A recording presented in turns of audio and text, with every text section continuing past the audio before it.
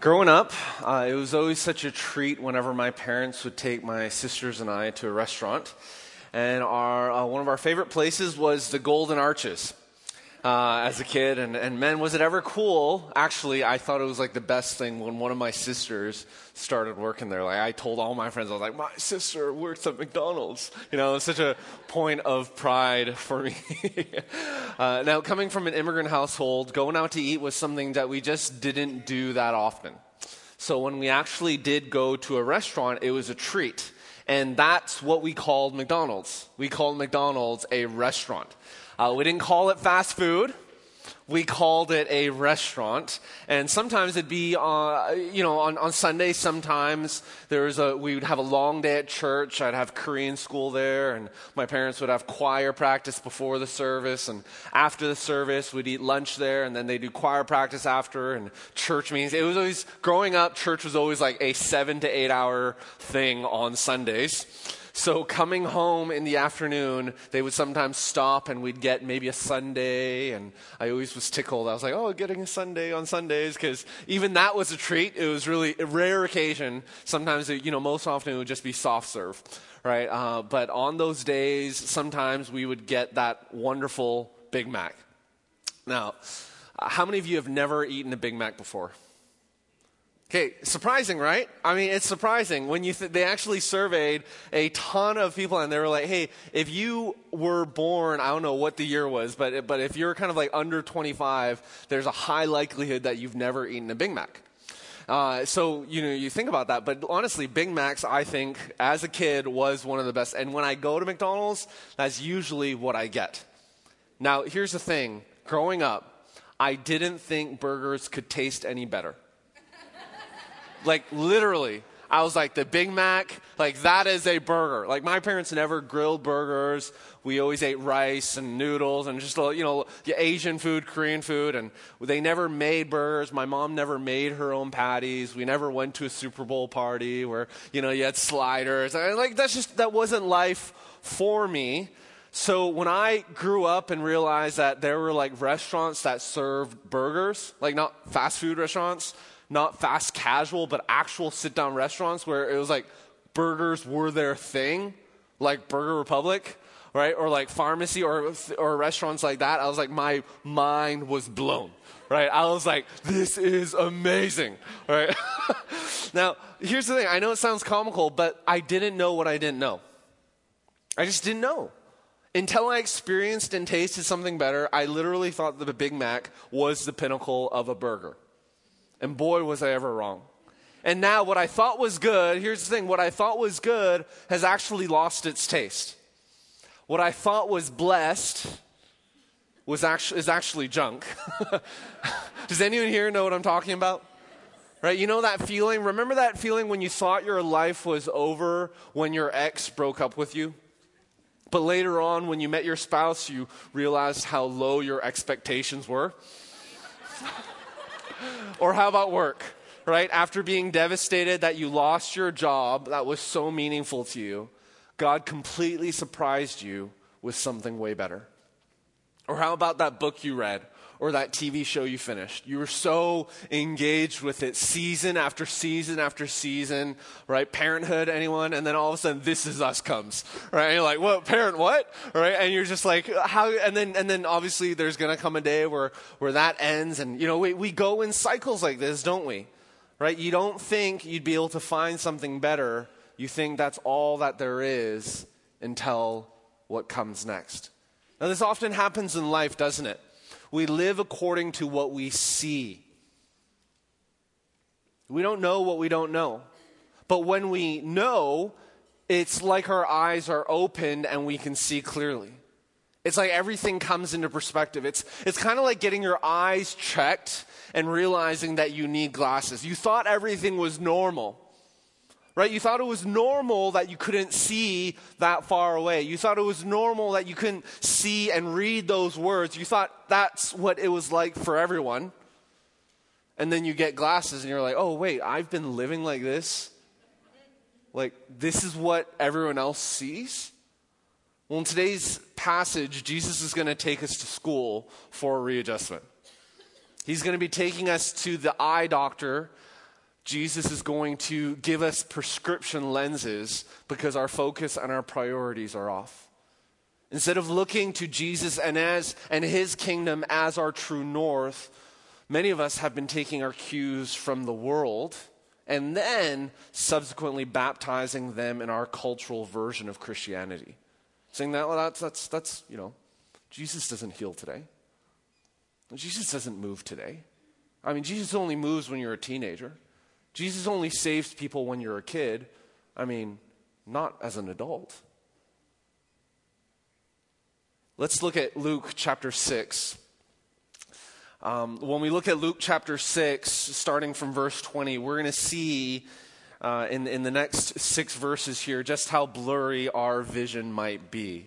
So let's take a look at this. Luke chapter 6, starting from verse 20. Then looking up at his disciples, he said, so looking up at his disciples, Jesus said, "Blessed are you who are poor, because the kingdom of God is yours. Blessed are you who are now hungry, because you will be filled. Blessed are you who weep now, because you will laugh.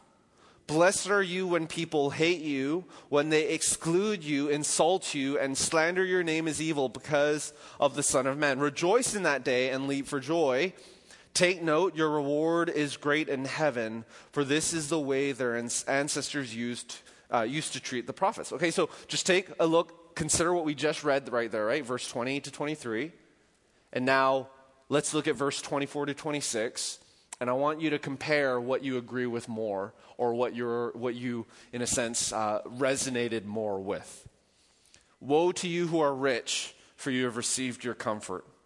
Woe to you who are now full, for you will be hungry. Woe to you who are now laughing, for you will mourn and weep. Woe to you when all people speak well of you, for this is the way their ancestors used to treat the false prophets." Did you notice a pattern as we read? Right? Now, take a look at this. If you have your app, or if you have your Bible, and if you've been looking at the screen, that's fine. But if you do have your Bible on your phone or your app, you're going to want to take that out, especially today, because there's going to be some comparison kind of going back and forth that we're going to look. Right? So if you have that open, look at verse 20 and 24. Okay? And then, so take a look at the similar language, poor, rich. Now, take a look at verse 21 and 25. See if you can notice the similar words here used, and look at verse 22 and 26. Right? These are paired together. And what we're going to do today is we're going to dig in and we're going to unpack each pair during the rest of the message. So let's start with verse 20 and 24. Okay, verse 20, "Then looking up at his disciples, he said, Blessed are you who are poor. Okay, so remember that. Blessed are you who are poor, because the kingdom of God is yours. Compared to verse 24, "Woe to you who are rich, for you have received your comfort. Blessed are you who are poor, because the kingdom of God is yours. Now woe to you who are rich, for you have received your comfort." What is Jesus trying to say here in verse 20 and 24? I thought wealth was a sign of God's blessing. I mean, isn't it? I mean, I thought if you believe in God, the result is riches, wealth, comfort, a private jet, and unlimited vacations. Right? Isn't that what Jesus talks about here? That believe in me and all your problems will go away, and all you're going to have is abundant wealth and abundant riches. Okay, if you say it like that, obviously not, right? I mean, kind of chuckle. You're like, "Oh, Daniel, you're just being funny there." Obviously not. But the truth of the matter is we actually kind of believe that. A little bit. Not to say that, believe in Jesus and you'll get your private jet. No. But we actually kind of believe it. We believe that if we love God, do good, serve others, and are faithful in the little, that there should be riches, right? Don't you believe that? Kind of, maybe just a little bit, that God would bless you. And blessing means also financial blessings if you follow after him. I mean, is that biblical? Obviously, we say, no, to get a private jet if you believe in Jesus is not biblical. We would all agree with that. But is the minimal, kind of the mini version of that, is that biblical? Or is that just some sort of American watered down version of health, wealth, prosperity, Christianity? Let's take a look at Deuteronomy 28. Now, we don't have it on the screens here, but because Deuteronomy 28 is a lot of work, and I didn't want to ask anyone to, list 68 verses. And we're not going to be reading all 68 verses, but I want you to just look at Deuteronomy 28, and I want you to see the two sections that are here. Okay, the headers are great here. Deuteronomy 28, we see this header that says, blessings for obedience in my Bible. And in verse 15, there's a header that says, curses for disobedience. Let's just take a quick look here, okay? Deuteronomy 28, this is what it says. Now, if you faithfully obey the Lord your God, okay, if we follow him, if we faithfully obey him, okay, and if you're careful to follow all his commands that I'm giving you today, okay, so know God's commands, follow him, then the Lord your God will put you far above all the nations of the earth. All these blessings will come and overtake you because you will obey the Lord your God. Just consider what it says here. You will be blessed in the city and blessed in the country. Your offspring will be blessed, and your land's produce and the offspring of your livestock, including the young of your herds and the newborn of your flocks. Your basket and kneading bowl will be blessed. You will be blessed when you come in and blessed when you go. I don't know about you, but that sounds like material blessing, doesn't it? It sounds like that, right? So it says, hey, if you faithfully obey the Lord your God and follow all his commands, look at how you will be blessed. Fair? Now look at verse 15. But if you do not obey the Lord your God by carefully following all his commands and statutes I'm giving you today, all these curses will come and overtake you. It's the opposite, right? You'll be cursed in the city and cursed in the country. Your basket and kneading bowl will be cursed. Your offspring will be cursed, and your land's produce, the young of your herds and the newborn of your flocks, you'll be cursed when you come in and cursed when you go out. So I don't know about you. When I read this, it sounds like if you are poor, you're probably not following God, and you're not living according to his commands, right? Isn't that what it seems like? And if you're wealthy, then it means you are following God. Kind of see where this health, wealth, prosperity theology gets its rooting and gets its grounding. Now, consider this. When Jesus said what he said, right, because he said something very different than what it said in Deuteronomy 28, right, very different. When he said what he said, everyone he was saying it to knew Deuteronomy 28. In fact, most probably studied the Genesis, Exodus, Leviticus, Numbers, and Deuteronomy as a kid. And Deuteronomy especially. Right? So most of them knew this. This was what everyone understood. So when you can look at it when Jesus goes and there's that cripple. Remember that cripple in the temple that Jesus heals? And then the Pharisees and the religious leaders are like, how did you get healed? You were born crippled. You were born in sin. Right? Because anyone who did not have health and wealth and prosperity, that was some sin of their own or their parents, or it was generational. I mean, it was disobedience at some point. So that is the MO, that is the status quo, that is what everyone thought when Jesus said what he said. But friends, Jesus is ushering in a new covenant and a new kingdom. That's what he's saying here. That's what he's doing here. When John the Baptist came, right, Jesus said, hey, he is actually both the greatest and he is the least. He's the greatest because he's the last of the prophets, but he's the least because now the old has gone and the new has come. With Jesus, the old is gone and the new has come. Now, I'm not saying ignore the Old Testament. That's not what I'm saying here. But we need to read the Old Testament through the lens of the new. We need to read the Old Testament through the lens of, hey, the old is gone and the new has come. What has Jesus upended? And what Jesus is upending right now in Luke chapter 6, verse 20 to 26, is that old paradigm where riches were thought to be an indicator of God's blessing. That's what he's upending. In fact, friends, Jesus talks a lot about money in his ministry. He talks a lot about it. And for many, what we see not only here, but what we see in our day in and day out, is that for many, riches are often an obstacle to faith, aren't they? Do you know any friends who might be like that? And why are riches an obstacle to faith in the Lord? Because with riches comes power, privilege, arrogance, and ultimately self-sufficiency.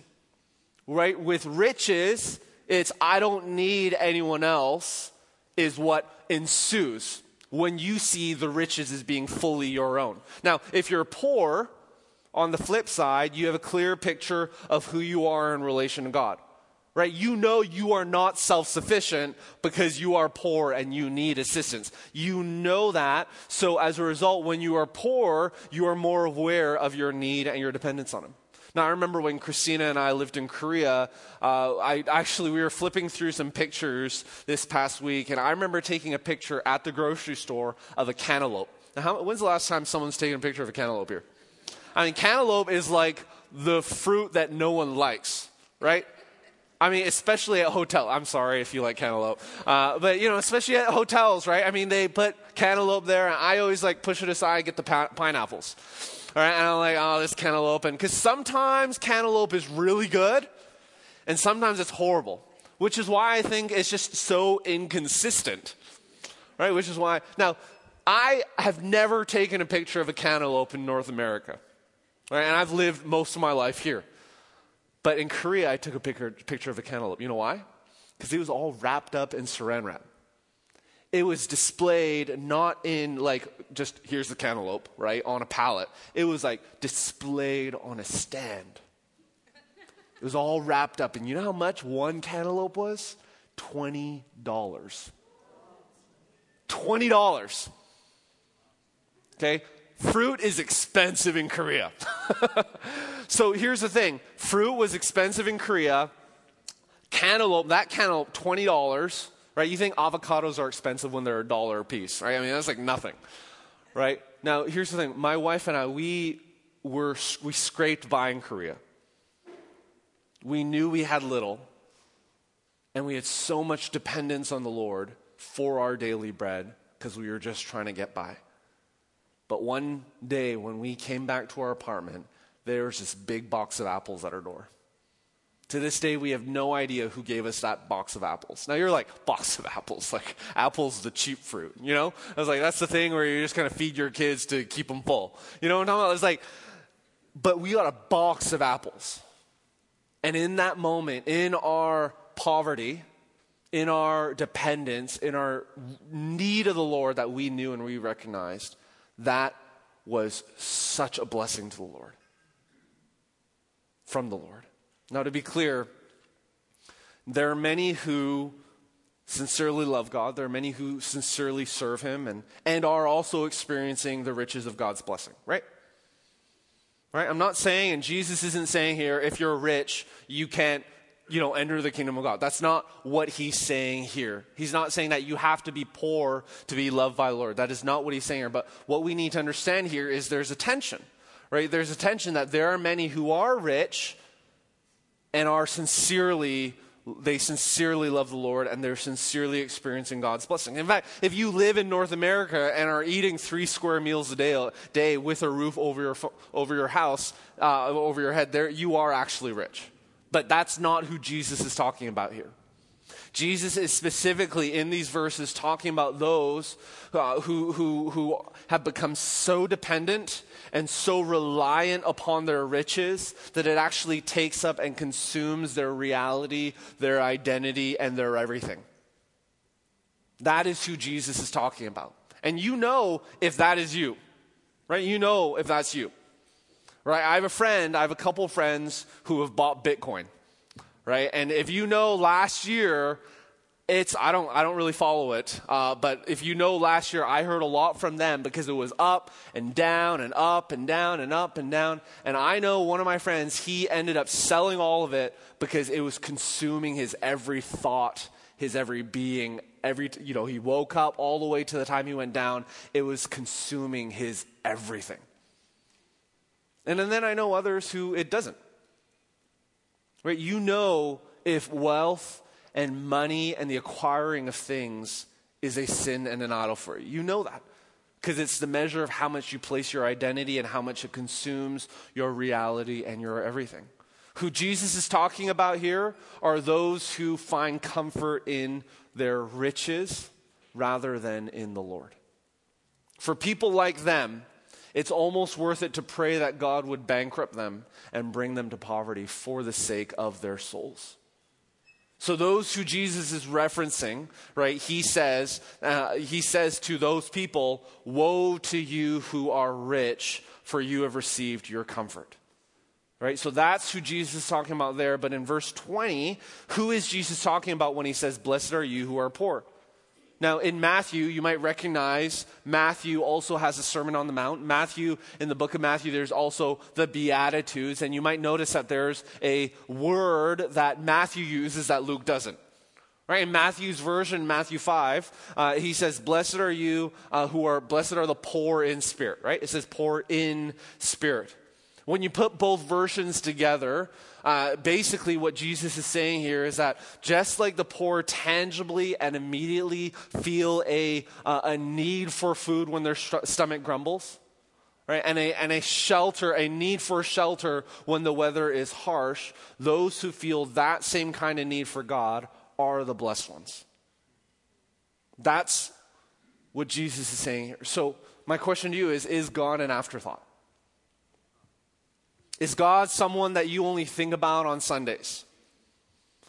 Or is God only someone that you consider and that comes to mind when you're going through hardship? Is God an afterthought for you, or do you feel him and do you need him just like you feel the need for food when your stomach grumbles? When you feel lonely, who do you turn to? When you feel empty, who do you turn to? When you feel full, who do you give thanks to? Let's look at verse 21 and 25, just the first parts of both next. Verse 21 says, blessed are you who are now hungry, because you will be filled. And let's go to verse 25. Woe to you who are now full, for you will be hungry. Now in Matthew's version, we see that the word righteousness is added. So it's not just blessed are you who are now hungry. It's blessed are those who hunger and thirst for righteousness. Righteousness is a key indicator here. So what we see here in this passage is that Matthew reveals that this hunger Jesus is speaking of to us here isn't for lack of food, but it's a hunger for a lack of righteousness. Do you know what that feels like? Do you know what it feels like to hunger for righteousness? Do you know what it feels like to have a rich and insatiable hunger for God's acceptance? Look at Psalm 42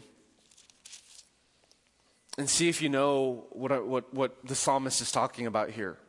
As a deer longs for flowing streams, so I long for you, God.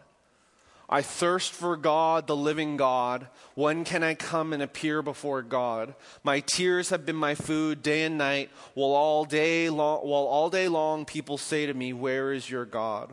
I remember this as I pour out my heart, how I walked with many, leading the festive procession to the house of God with joyful and thankful shouts. Are these just words to you? Is this just a poem to you? Or when you read this, can you remember a time where you came before him and thirsted for him? Do you remember a time where you came before the Lord and had such dependence on him? How many of you remember that song, As the Deer? Yeah, I mean, I wish we sang that still today. I know it's like super old now. And it's it's older than Shout to the Lord, right? But I remember days and moments, not every day, right? But days and moments where that song was what kept me going. Where these verses are what kept me going. Psalm 63 is the same way. Psalm 63, verse 1, God, you are my God, I eagerly seek you. I thirst for you, my body faints for you in a land that is dry, desolate, and without water. So I gaze on you in the sanctuary to see your strength and your glory. My lips will glorify you because your faithful love is better than life. Do you know what a deep, rich, and insatiable desire for God's acceptance and his presence feels like? In this passage, Jesus is saying that the spiritually hungry are the ones that are filled. In other translations, the word satisfied is used. So it's this idea of being so filled, right, that you can't eat anymore. I'm not talking about, when you're on road trips and you just snack all day and you eat fast food and you're just trying to keep yourself awake. Like that's the day, road trips are those days where we go to Aldi and just buy all the junk food. Right, especially those white chocolate covered pretzels and just any kind of junk food because that's how I stay awake. Right, I'll have my coffee, but as long as I'm munching, I can stay awake on those long road trips. But you know that feeling after those long road trips where it's dinner and you know you should probably eat something, but you're not really hungry? Right, you're full, but you eat and you're just not satisfied. Your stomach is full, you ate the calories, but you're just not satisfied. It's compare that to how you feel on Thanksgiving after dinner. You've been nibbling all day, but after dinner, after all that food, you're like, yes, I am satisfied. Jesus promises that those who hunger and thirst for righteousness in this way will be filled to a point that they cannot eat anymore. Not because they're sick, but because they're so satisfied by him. Jesus says that when we approach him, the righteous are those who will no longer be in want because the Lord is the one that has filled them. They have passed on McDonald's and they went to Burger Republic. Right? They have in Psalm 34:8, it says, taste and see that the Lord is good. They have waited and they have tasted the Lord and that they have found satisfaction. Psalm 34:10 says, those who seek the Lord will not lack any good thing. Tasting and seeing is all about experience. And once we experience the riches of God's blessings and the riches of his presence, we'll never again hunger again. Right, that's what Jesus was talking about to that Samaritan woman by the well. So when you look at verse 21, the latter half says this, blessed are you who weep now because you will laugh. And then verse 25, the latter says, woe to you who are now laughing, for you will mourn and weep. Right, you have a direct contrast here between weeping and laughing. Jesus is referencing those that come to him, recognizing their broken and bankrupt state in righteousness. They are what these people who Jesus are referencing, they are what Psalm 34:18 calls the brokenhearted and crushed in spirit. They're the ones who, that they are devastated when their sin hurts God. And that's one of the things that I'm trying to help my kids understand. Not only when they hurt and they sin against one another and they sin against us, but ultimately when they sin against the Lord. What I'm trying most of all imperfectly to do is to cultivate in them this sense of brokenness that, hey, they have not just only hurt our hearts, but they have broken God's heart. Because I'm not always going to be around, right? We're not always going to be there to be able to reprimand them. What does it look like to be so brokenhearted and crushed in spirit when we find our fill from the things of this world? What does that look like? Not because someone, your student pastor or Scott or Justin or myself or anyone else said something. Not because anyone guilted or shamed you, but because you have so connected with the Lord that you've experienced, that you've tasted satisfaction in him, that when you try to satisfy yourself in any other way, there's just this emptiness. The good news of this passage is the fact that it says that the Lord is near to those who are brokenhearted. Right? It says that the Lord saves those who are crushed in spirit. In other words, to those who mourn over their sin, that don't just say, oh, God, forgive me for my sins. Or on Sunday when we sing a song that is about repentance, oh, yes, God, forgive me for that. To those that mourn over their sin, this is what Jesus promises. Jesus promises joy, unending joy, laughter, that you will leap over that more than anything else. That you will leap over and experience that deep inner joy that lasts, that contentment. In direct contrast, Jesus says, hey, for those of you who laugh now, for those of you who take pleasure in the world, for those of you who take pleasure in the pursuit of temporal and present riches, yeah, you might laugh now. You might feel happy for a fleeting moment, but you will weep when you realize that everything that you have just lived for is going to fall away and it's going to be gone in eternity. What Jesus is saying is if you are living for rewards for today, then your reward will be the reward for today. That's it. No eternal reward. It'll just be whatever you earned yourself. Temporary and non-satisfying. Verse 22 says, blessed are you when people hate you, when they exclude you, insult you, and slander your name as evil because of the Son of Man. And then you look at verse 26, woe to you when all people speak well of you. For this is the way their ancestors used to treat the false prophets, right? This, I think, probably hurts and strikes home for some of us more than the other verses. Because the truth is, whether you have riches and wealth or not, most of us want to be liked, right? Most of us don't set out in life trying to see how many people have blocked us on Facebook. It's like, oh, yeah, 30 people have blocked me. Oh, 30? 100 have blocked me. I'll show you how to be blocked, right? I mean, it's like, we don't live that way. Because why? It's addicting to please people, isn't it? Right? It's addicting. It feels good to please people.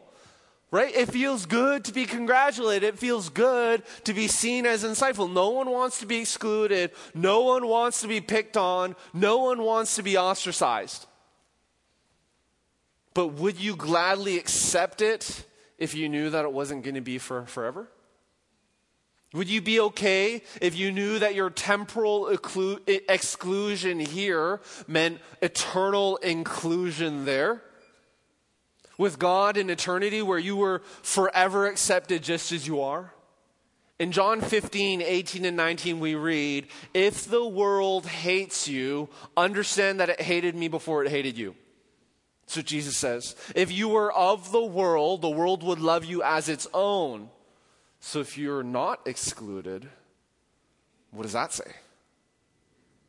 However, because you are not of the world, but I've chosen you out of it, the world hates you. If your goal is respect, you won't necessarily get it from everyone if you spend your life living out the great commandment to love God and love others. Right? We think that if you love God and love others, everyone will love you, everyone will respect you. Right? We confuse the golden rule with the great commandment. It's not the same thing. God says, hey, love God, love others. But here's the thing, that might actually lead to exclusion, because when you truly love others the way that God calls you to love others, sometimes that means telling them truth that they might not want to hear. So Jesus is preparing us for temporal rejection here. Jesus is preparing us for temporal slander, that when you follow him, not everyone's going to love you. Right? When you follow him, not everything's going to be perfect. If someone promised that to you and that's why you prayed the prayer to follow Christ, I'm sorry to say that's false. When you follow Jesus, he is preparing you for temporal hatred, temporal exclusion for forever inclusion.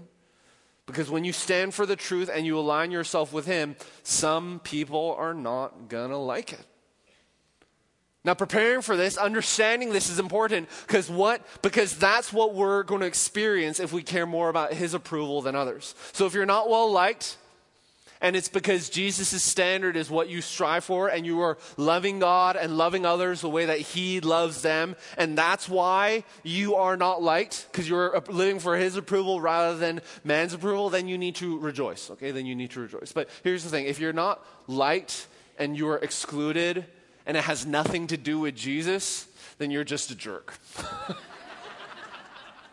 Right? And that might actually just be pride and character. So that's not, it's two different things. Okay, more seriously though, the first few verses here point out how the repenting sinner sees himself. Right? It points out from verse 20 to 22, verse 20 to 21 really, how repenting sinners are received by the Lord when we come to the Lord in contrast to those who don't. But verse 22 indicates that the world's hostility towards a disciple of Jesus, right, the world's hostility to you and I is actually evidence that we are blessed. That's what this is talking about. Now here's the thing. Jesus also says the opposite is true in verse 26. To the truly well-liked, to the truly well-spoken of by the world, these, he say, are those that show no distinction from the very lost praising him. They are placed, to those who are really liked by the world, they are actually placed in the camps of the false prophets. They're actually fated to that same doomed fate. In verse 23, to end, we read, rejoice in that day, right? Rejoice in that day and leap for joy. Take note, your reward is great in heaven, for this is the way their ancestors used to treat the prophets. My question to you today, church, is this. Are you living for present joy or future joy? Living for eternity gives you present satisfaction, joy, and fullness. Right, when you live for eternity. And living for eternity actually places you in the company of some of the kingdom's most esteemed. Right, just think of it. Jesus says they also did so to the prophets. So that means when you live for the Lord, according to the Beatitudes here, you and I can be counted amongst the same company as Isaiah, as Elijah, as Samuel.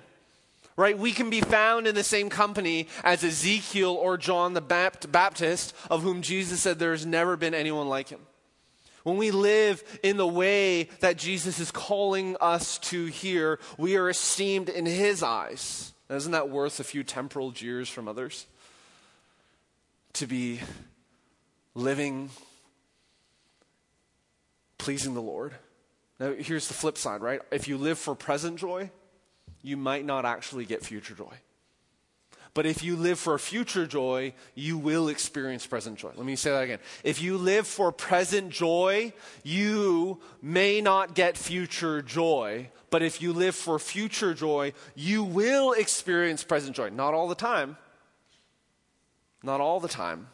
But enough, because you're going to get glimpses of the kingdom. And when we decide to live for the eternal, when we decide to trust Jesus, we are strengthened presently from within and with supernatural power, joy, and peace through the Holy Spirit to endure those momentary exclusions from others. Without God, our world only knows now.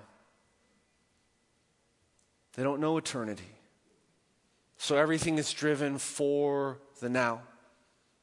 And God himself, right, Jesus quantified people into two categories from these verses. There are those that live for him in the future. Are you among that? And there are those that live for the stuff and status for the present. I pray that you're not here. Just consider this quote from Ace Ventura. Right? Well, the man who played Ace Ventura. Right? The man who played on the Truman Show, right? Consider this quote from Jim Carrey. I think everybody should get rich and famous and do everything they've ever dreamed of so that they can see it's not the answer. Are you living for that? Because that's where it ends. Or are you living for eternity? Let's pray. Lord, we don't know what we don't know. But there are others who have followed the path that we are walking on and have reported, just like that quote, where it will end. Lord, may we not be like that foolish child that touches the hot stove just because we've never touched the hot stove. May we learn from those who have gone before us. And may we live for eternity. May we live not according to the woes, but according to the blessed, according to what you say here. God, grant us mercy. God, grant us grace. Grant us strength. And may our focus be on you. And may you go before us this week. In the ways in our lives where we have been living for what is temporal and for ourselves, God, I pray that you would open our eyes. God, I pray that you would open our eyes in those ways and that you would show us where to stop, where to begin, and where to live for you. So as we worship you, Lord, speak to us. In Jesus' name we pray, amen.